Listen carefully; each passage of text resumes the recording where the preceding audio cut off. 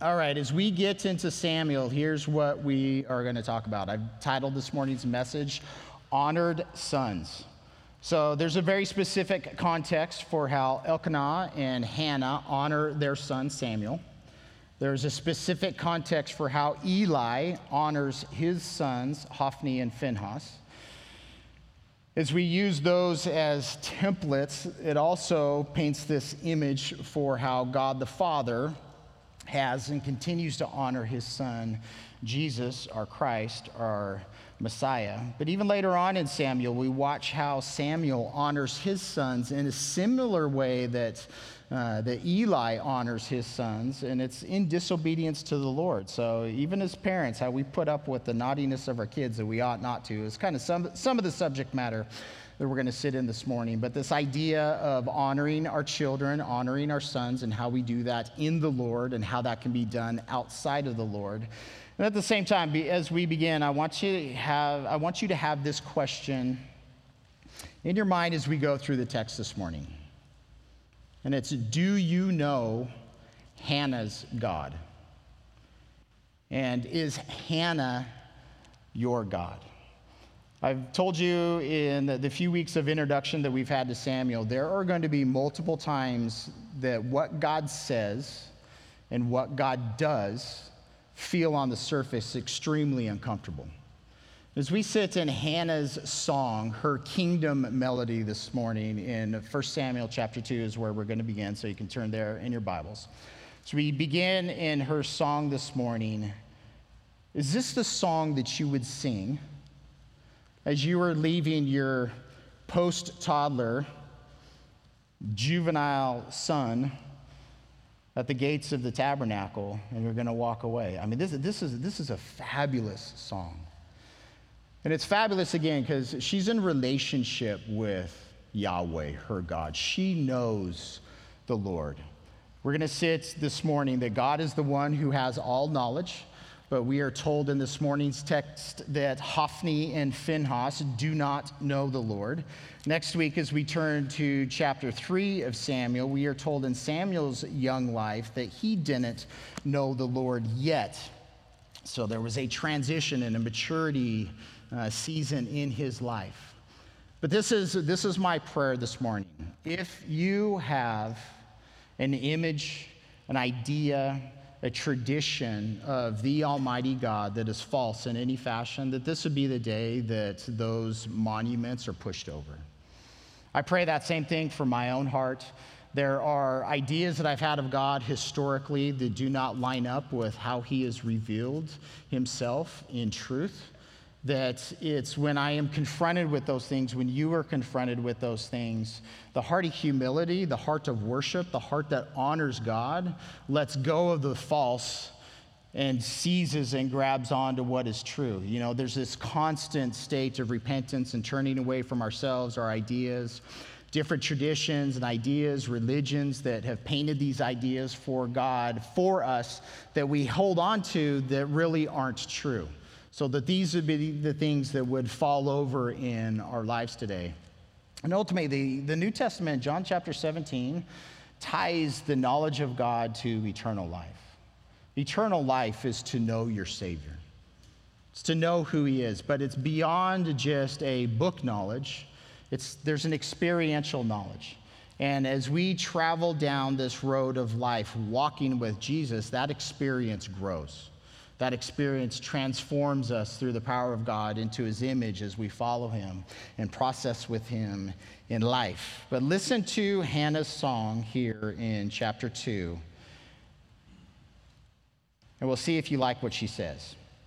And just so you know, as Hannah is singing here, you can turn to Luke chapter 1. Both Mary and Zechariah, they were very well aware of Hannah's song. And when you can just sit and what Mary sang as she is pregnant with our Savior, she's singing the words of Hannah.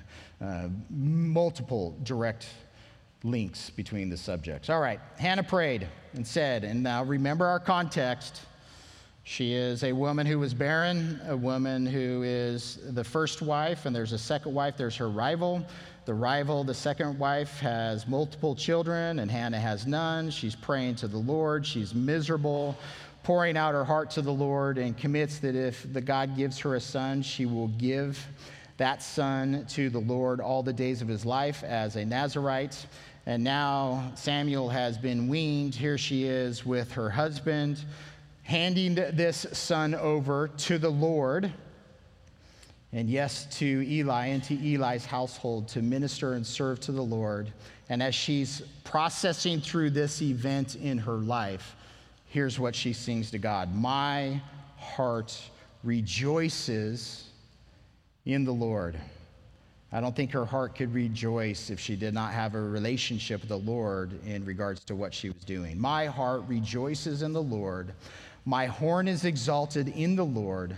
I smile at my enemies because I rejoice in your salvation.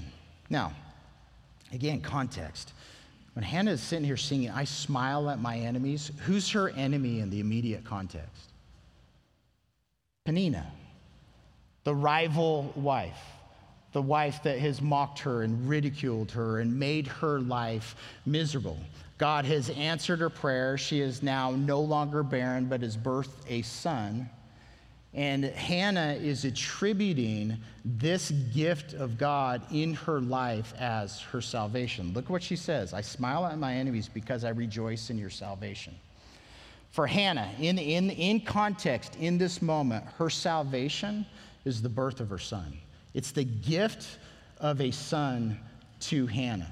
And again, this is sitting in the culture. It's saving her from the ridicule of the rival bride.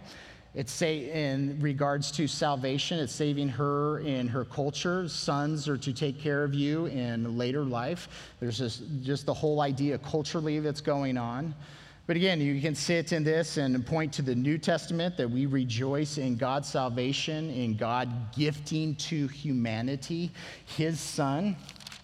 This is one of the things that we need to sit in just theologically. And again, somebody, if they already have not, they could do their doctrinal dissertation just on Hannah's portrayal of God in this section. It is very deep, very thick, and it's absolutely fascinating. But when we say that God has given us his son for our salvation to save us from what? There's multiple things that we have to sit in. Like, what does it mean that God has a son? To many, that's an offensive idea. We're going to sit in a moment in Hannah's song that there is only one God. And our God has revealed himself multiple ways in the pages of the Old Testament and the New Testament. In the beginning, when he creates the heavens and the earth, in the beginning, God created the heavens and the earth, this being that is outside of the creation, that has the power to make all that is. This is God. In the second sense, it talks about the Spirit of God. Well, how is the God different from the Spirit of God? And then you have God speaking, and New Testament very clearly pointing to Jesus as the Messiah is the personified Word of God, that he was with God in the beginning, that all things were created by the Word of God, by God's Son, Jesus. So when we sit in this idea of son, we are not saying that God has begotten, has birthed any part of himself at any time in his eternity. He has always been in this revealed relationship of Father, Son, and Spirit. Again, using the language of Father and Son, this is human language to help us understand the nature and the character of our God. So when we say that Jesus is God's Son, you get into really weird ideas. Well, that Jesus was created at some point in time. And again, there's all kinds of weird, false ideas in relation to this. But the truth is that the eternal God that created man, male and female, in his image, intentionally became part of his creation so that he could save his creation from death. And death is a separation. A physical death is your spirit is separated from the body. That's what death is. An eternal death is an eternal separation from that which is life, which is the Almighty God. So when we talk about heaven and hell, hell's definition is a permanent and eternal choice of I want to be separate from my Creator. That's the definition of what hell is. So when we talk about that our God, the Father, has sent our God, the Son, to save us from our sins, there's a lot of information there, but there's a lot of ideas in religion or just in surface thinking that can allow us to form an idol and an idea of God that is not true. Our God has never changed. He has never been created at any moment. The Father was not the eternal God, and at some point he created the Son. That's none of the language that we get in the Bible at all. So with that little bit of information and rambling under our belt, this is my next question. What has your God saved you from? And again, this is an extended meditation point for you. What has your Creator saved you from? Again, we can sit with Hannah. Yes, salvation is that salvation from death, and we have been given our God's eternal life. But like her specific nuance is this salvation. He has become my salvation, and I rejoice in the salvation that he has provided. She was a barren woman, and now she has produced a son. And she's identifying this act of God in her life as an act of salvation, an act of deliverance, an act of refuge. I can list, I could spend the rest of this message telling you all the ways that God has saved me. I have very specific, big picture ideas in who I was before Christ, how he revealed himself to me, how he exposed my sins to me, how he delivered me out of that lifestyle and those circumstances, the people that he provided in my life to walk alongside of me, to share the gospel, to teach me, to disciple me, to sanctify me. I can tell you how he's changed my mind and how he's changed my heart. I can tell you all the ways that I have failed him miserably over the last 23 years and how he has saved me and cleansed me out of every bramble patch that I've jumped into willingly. My God has saved me in thousands of ways. And the consistent salvation in that is he has never left me. He has never forsaken me. He always brings his light. He always confronts me. He is always gentle. He always speaks exactly what I need to hear. He has just been consistently glorious to me. And then I rage at myself because I love him passionately. Why is my heart so prone to leave the one that I love? Right? I can give you 1,000 ways that the Lord has been my salvation and why I rejoice in him at my salvation, and why today I can smile at anything that stands in opposition to me because I know who my God is. I know who has saved me. I know who I am outside of him. I know who I am in him. And even my cry for you and my cry for all of humanity, it's to know him. Oh, may we know our God and celebrate him grandly. And if this is the pace that we go all morning, I'm going to make it to verse 3. Verse 2. Wait, again, out of Hannah's mouth, major theology. No one is holy like Yahweh. There is none beside you, nor is there any rock like our God. Again, the idea of holiness. Holiness is what God is. He is completely and fully set apart.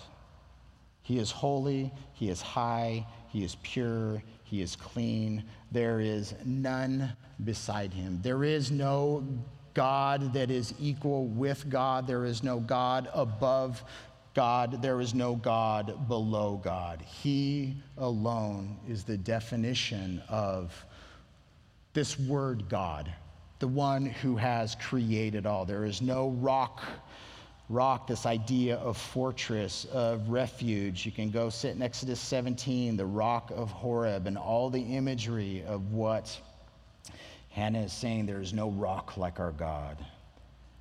Exhortation, talk no more very proudly. Don't talk high.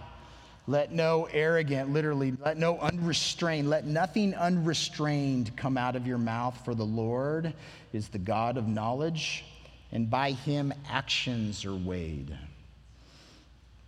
Here again, there is no other God, major idea, and God is all-knowing. He knows everything. And here's the contrast. What you think you know nothing. Zero. In contrast, in comparison to the Almighty God.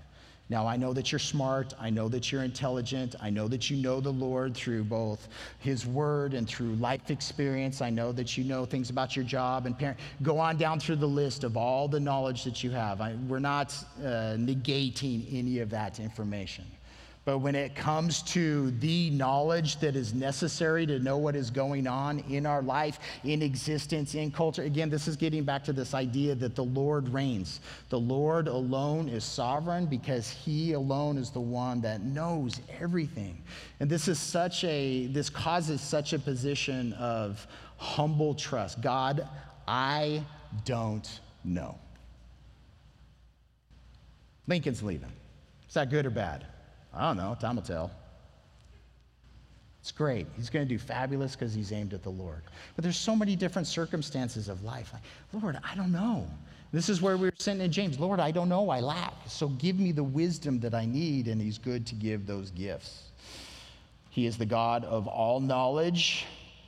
And because he has perfect knowledge about everything, he and he alone is the one who weighs actions. Here's truth on this side of the balance and all of his knowledge, and here's your action in light of this particular life experience, circumstance, whatever's going on. He is the one that is weighing this.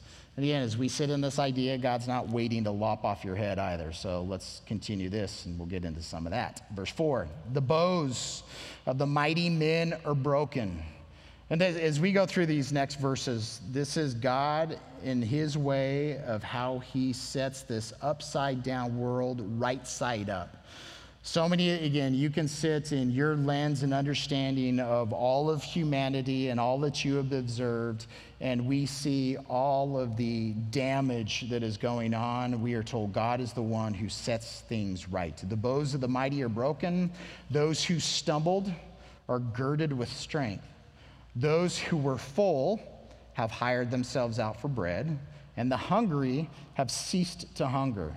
Even the barren has borne 7. Again, this idea of completeness. And she who has many children has become feeble. The Lord kills and makes alive. He brings down to the grave and brings up. The Lord makes poor and makes rich. He brings low and lifts up.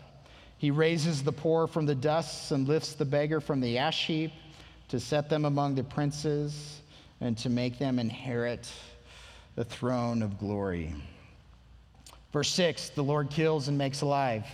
Does the idea that the Lord executes capital punishment bug you? His capital punishment.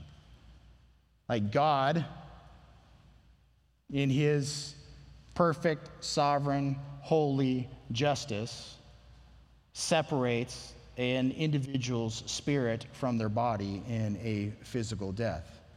And not only that, in eternity, we are told that he will send those into their second death, permanently removing human beings from his presence. What do you think of Hannah's God?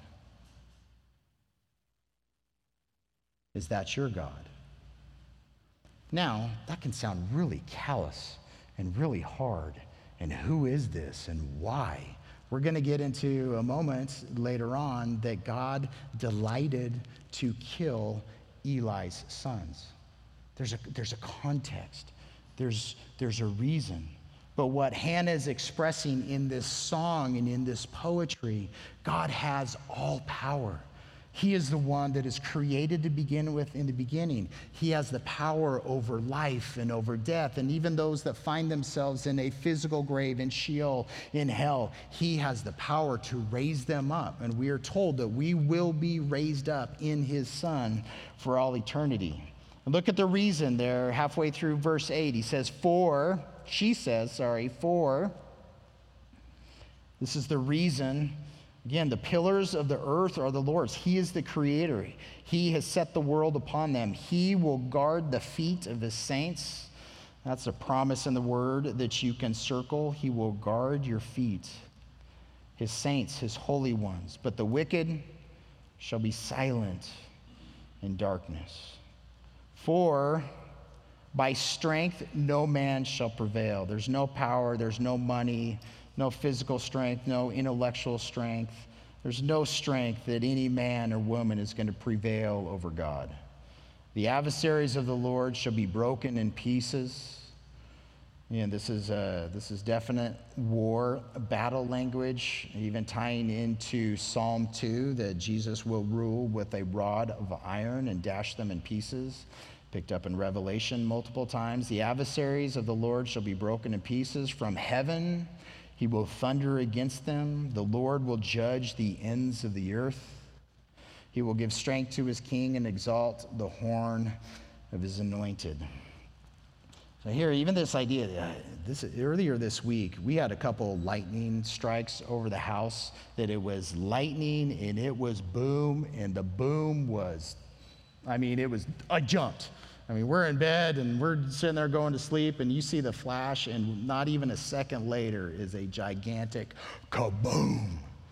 And again, this is the idea of just the power of a thunderstorm representing the power of God. A lot of this imagery is linked to, there's battle in the heavens. And again, this is all poetic imagery to help understand just the nature and character of the power of God, that he is the one who thunders. He is the one who judges. There is not only a foreshadowing here, there are a few verses that you can go to prior in this historical context, where he promised a king to the nation of Israel and all of its imagery, and where she says he has exalted the horn of his anointed. The idea for horn, again, its power, its authority is the imagery, but this is the first time where the word Messiah is linked to Jesus, where it's linked to his promised king. So again, out of the mouth of Hannah. I don't know if you took the time to do it this week. I would encourage you, if you did not, that you would take the time in this upcoming week just to sit and meditate in the words that Hannah is expressing in her context at her moment, that these are all the things that she says about our God, not just her God, but our God. Now, this is definition there in verse 11. Elkanah went to his house at Ramah, and the child ministered. He served the Lord before Eli the priest. And again, this wasn't just an individual decision for Hannah. Both she and her husband are like-minded in all of their plans and purposes for Samuel and leaving him there, but a lot of emphasis in these first two chapters lifts Hannah to a glorious position. What a woman. All right, contrast, verse 12. Now the sons of Eli were corrupt. Literally, sons of Belial means that they are worthless men. In Paul's letter to the Corinthians, 2 Corinthians chapter 6, he asks this question: what accord, what agreement does Jesus have with Belial? What agreement does Jesus have with worthlessness? The idea is absolutely nothing. So the picture of corruption here is in opposition to God. And it makes this statement about Hophni and Phinehas, that they did not know the Lord. Chapter 1 tells us that these guys are priests.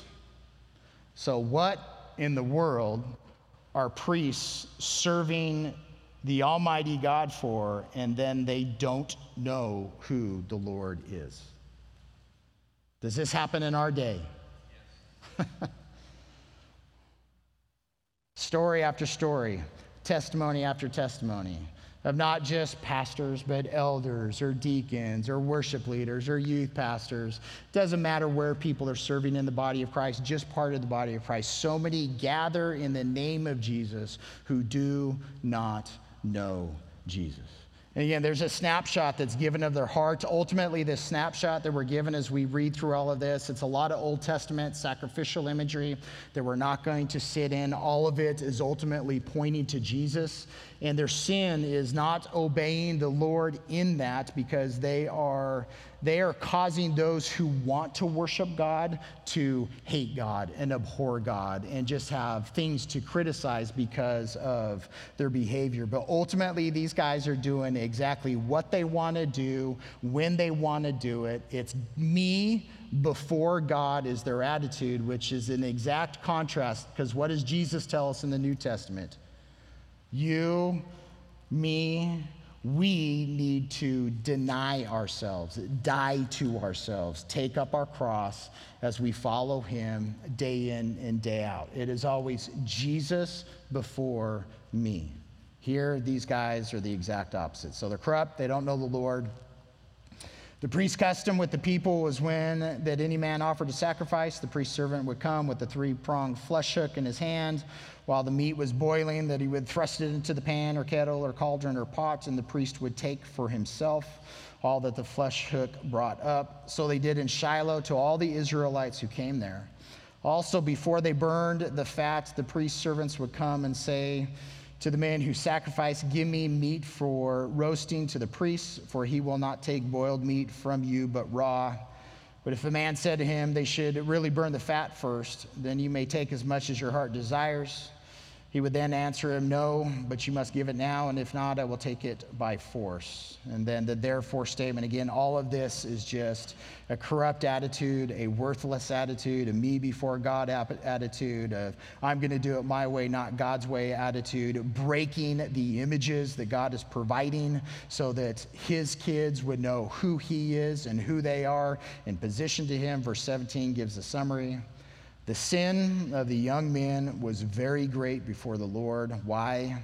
For the men abhorred the offering of the Lord. So you have Hophni and Phinehas. Their sin is very great because those who are coming, they are abhorring the offering of the Lord. They themselves are abhorring it. And then we get this contrast. So Hophni and Phinehas, there's this bouncing back and forth as a contrasting them and Samuel. So verse 18, Samuel ministered before the Lord. He's serving the Lord even as a child. We're told in the next chapter, Samuel does not know the Lord at this point either. But Samuel's lack of knowledge, it's not in disobedience, it's lack of experience. He has not had a personal encounter with his God yet, is what the text is communicating. And we'll get to that in the next chapter next week. But Samuel ministered before the Lord even as a child, wearing a cute little linen ephod, so the garb of the priests that are serving. Moreover, his mother used to make him a little robe and bring it to him year by year when she came up with her husband to offer the yearly sacrifice. And Eli would bless Elkanah and his wife and say, "The Lord give you descendants from this woman for the loan that was given to the Lord." Then they would go to their own house. And the Lord visited Hannah. He attended to Hannah so that she conceived and bore 3 sons and 2 daughters. Meanwhile, the child Samuel grew before the Lord. And all of this language, from the very beginning of Samuel, there's a one thought that especially in these early chapters that Samuel is the author. And again, you got to sit. So if Samuel is the one authoring these early chapters in this narrative, at what point did he sit down with his mom? At what point did it, as Hannah was meditating on how she was going to celebrate handing her son over to the Lord as a permanent offering, as a permanent loan, how did she sit in this and write this down? At what point in Samuel's life did Hannah communicate this song to Samuel for him to be able to write it down? This is the kingdom melody that my mom sang to our God as she dedicated me to the service of the Lord my entire life.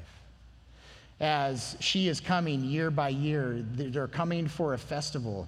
Samuel now has responsibilities as a young child, whatever that looked like in Eli's household, and being essentially a priest's apprentice. Samuel is going to become a priest in the culture in that day.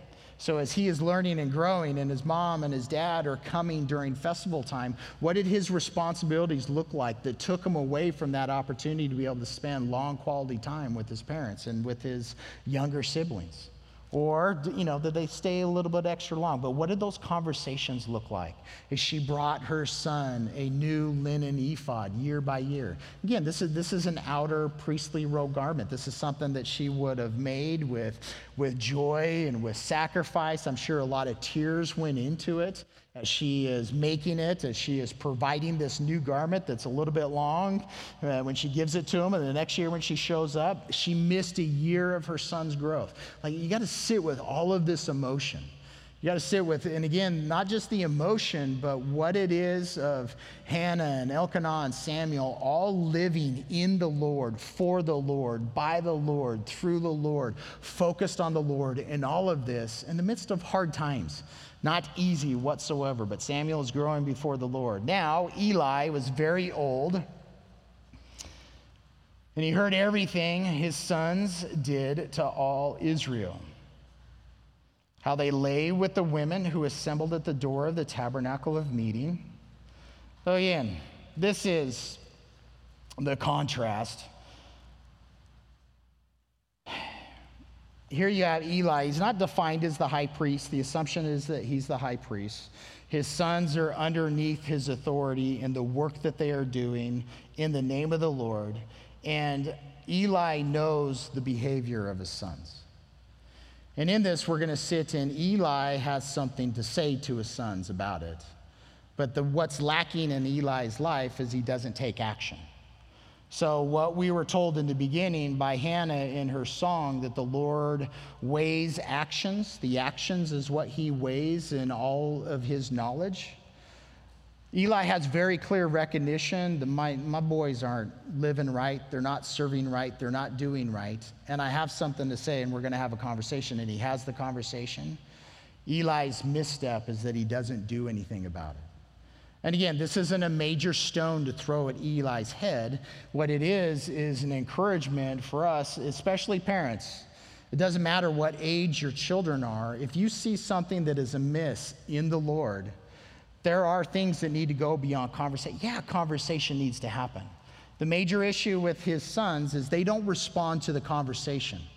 Because they don't repent, because they don't turn, because they keep doing what they're doing, then action needs to transpire. And that's where Eli fails, is not responding correctly. So he hears everything. These women who were assembling at the door, in Exodus chapter 38, there's a description of women who are assembling, and they're there serving. And just like Samuel is there serving in his context, there are women who are there serving the Lord at the tabernacle in their context. And rather than this being a holy, godly thing, here the priests are sleeping with these women, the women sleeping with the priests, and it is an absolute mess. Verse 23, so he said to them, why do you do such things? For I hear of your evil dealings from all the people. No, my sons, it is not a good report that I hear. You make the Lord's people transgress. If one man sins against another, God will judge him. So sit in this picture. God is judge. You have the plaintiff and the defendant in a court scene.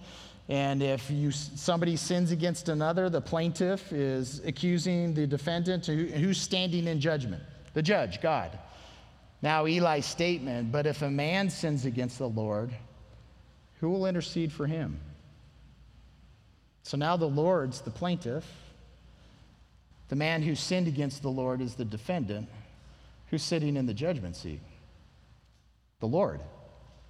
So if the Lord is judge and prosecution, where's the defense?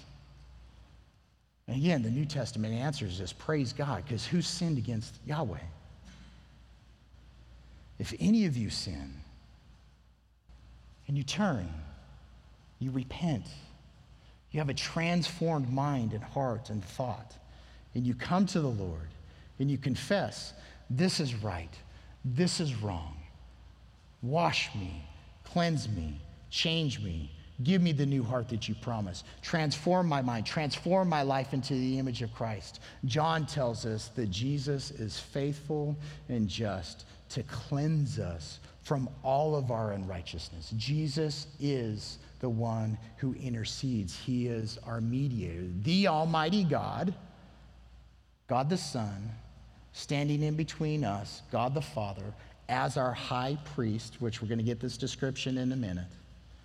He is the one that is interceding on our behalf with his blood to cleanse. It's the picture is incredible. And again, you want to sit in all the ways that the Lord has saved you and delivered you. Eli's question, if a man sins against the Lord, woe is me, because who's going to intercede on my behalf? And the answer is Jesus. Nevertheless, they did not heed the voice of their father. My translation says, because the Lord desired to kill him. What do you think of God? Is God just in his, and again, this word desire, the Lord delighted to kill Hophni and Phinehas is the word. And is their lack of repentance because that's the Lord's will? You know, because it says because, that kind of makes you think, you know, this word can be translated many different ways. Thus would be a better term. Here, these young men did not respond to the rebuke, the holy rebuke from their father. They refused to repent. They continued going down the same behavior. Therefore, thus the Lord delighted to take them out. And the reason to remove them from the scene is that they are the ones that have become a stumbling block and abhorrence to people who are coming to worship God. They are the ones who are keeping people from the truth. And if I ever become that, may God take me out of the way. If I ever become an inhibitor, a stumbling block, a roadblock, a wall for anybody to know their Creator, God has my permission to take me out. Like he needs my permission. But I want that same in every single congregation that gathers throughout the world, where there are men and where there are women who are standing as stumbling blocks and roadblocks from people who yearn to know, that don't even know anything yet. And they're sitting there and they're looking at all these people, and we have all these stories that we can say, if this is what Christians are, if this is who God is, I don't want anything to do with God. You ever heard anybody say that? I had my daughter yesterday give us a testimony of a friend that she took to church last weekend. And because the words that are coming out of the communicator's mouth, she had very not nice words that I can't repeat in church to say about that man. Because he stood as a roadblock, because he gave her no definition to the harsh words that were coming out of his mouth. And again, I don't have a stone to throw at the guy. I'm sure he's a brother. I know that I have miscommunicated God's mind and God's heart in this room before. And if I do so, I need the rebuke. I need to be corrected. I have come up here and apologized before. And if I make a mistake in the future, I'll apologize again, because that's not my desire and that's not my will. That's why God took them out. When you sit in the major wars, when God brings the nation of Israel into the promised land and go kill every man, woman, and child, children, animals, take them all out, cut them off. God gave these cultures hundreds of years to repent and to turn. And because if those cultures remained in the land, they would turn his kids away from the truth. And what happened? They didn't do the war. They didn't go fully. The people remained in the land. What happened to God's kids? They believed the lies. They latched on to ideas and idols and just behaviors that are outside of God, doing what those were doing around them.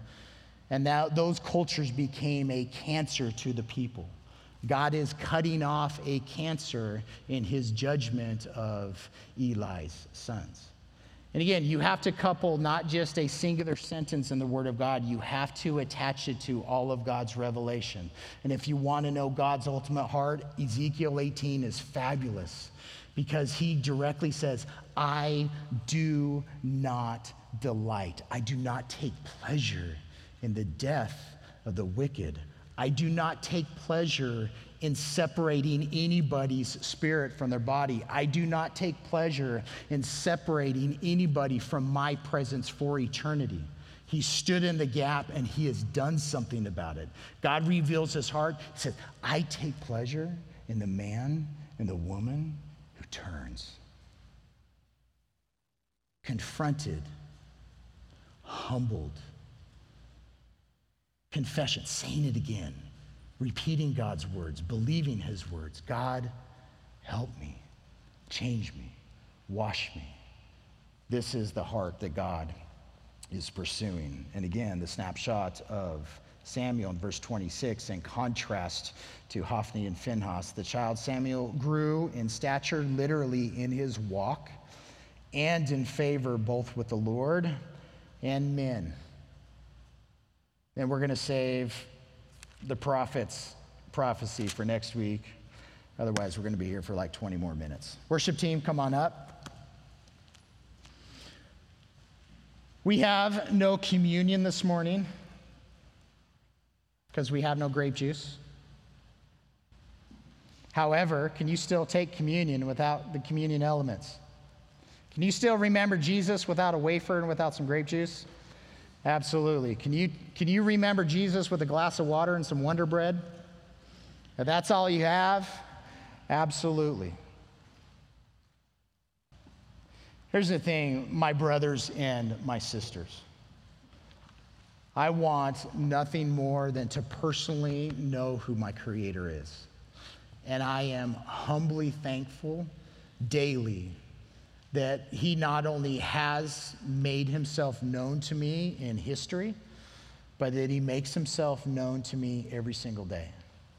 I was telling some people earlier, like I read a news article this morning where I couldn't stop the tears. I wasn't wailing and sobbing or anything like that, just constant tears draining out of my face. And again, the context of this was just a snapshot of believers who don't know each other. And again, this is on CNN. So of all the people to be promoting the gospel, here they are. I was weeping at this picture of the tenderness of how God has transformed these people that are in relationship for a specific reason. This is this idea of just how he has transformed and changed us. Like these are the things, these weren't tears of mourning. These are just tears of joy, of another picture and another testimony of how radically Jesus has already changed us and how he brings about circumstances in our life for us just to simply show other people the God that I know. And this is part of the conversation this morning, and asking that question, is Hannah's God your God? Because she's giving a snapshot of the Almighty God who created the heavens and the earth. And it takes time to get to know God in his fullness. And it takes God to allow us to go through circumstances that we grow in our knowledge of him over time, yes? But here, may God give us the ability to communicate the God that we know. May God forgive us for all the ways that we have communicated him poorly. May God forgive us for all the ways that each one of us have been stumbling blocks, where somebody has used my name and my behavior in a way where they threw a stone at the bride of Christ, at the church, at me, at the Lord himself. May the Lord forgive you and cleanse you for when your actions and your words have not portrayed God in spirit and in truth. And praise God that he cleanses us. And again, there's major meditation points in this section. God, free us from our idolatry. Free us from our thoughts and our attitudes about you that are not real. And how we tie those things into our culture, into politics, into the body of Christ, into our household. Lord, give us that freedom, that liberty that you promise in Christ. Free us from everything that is not true. Because Jesus and Jesus alone is true. And you alone have all knowledge. And the knowledge that I think I have, Lord, make it that perfect image of your Son. Amen?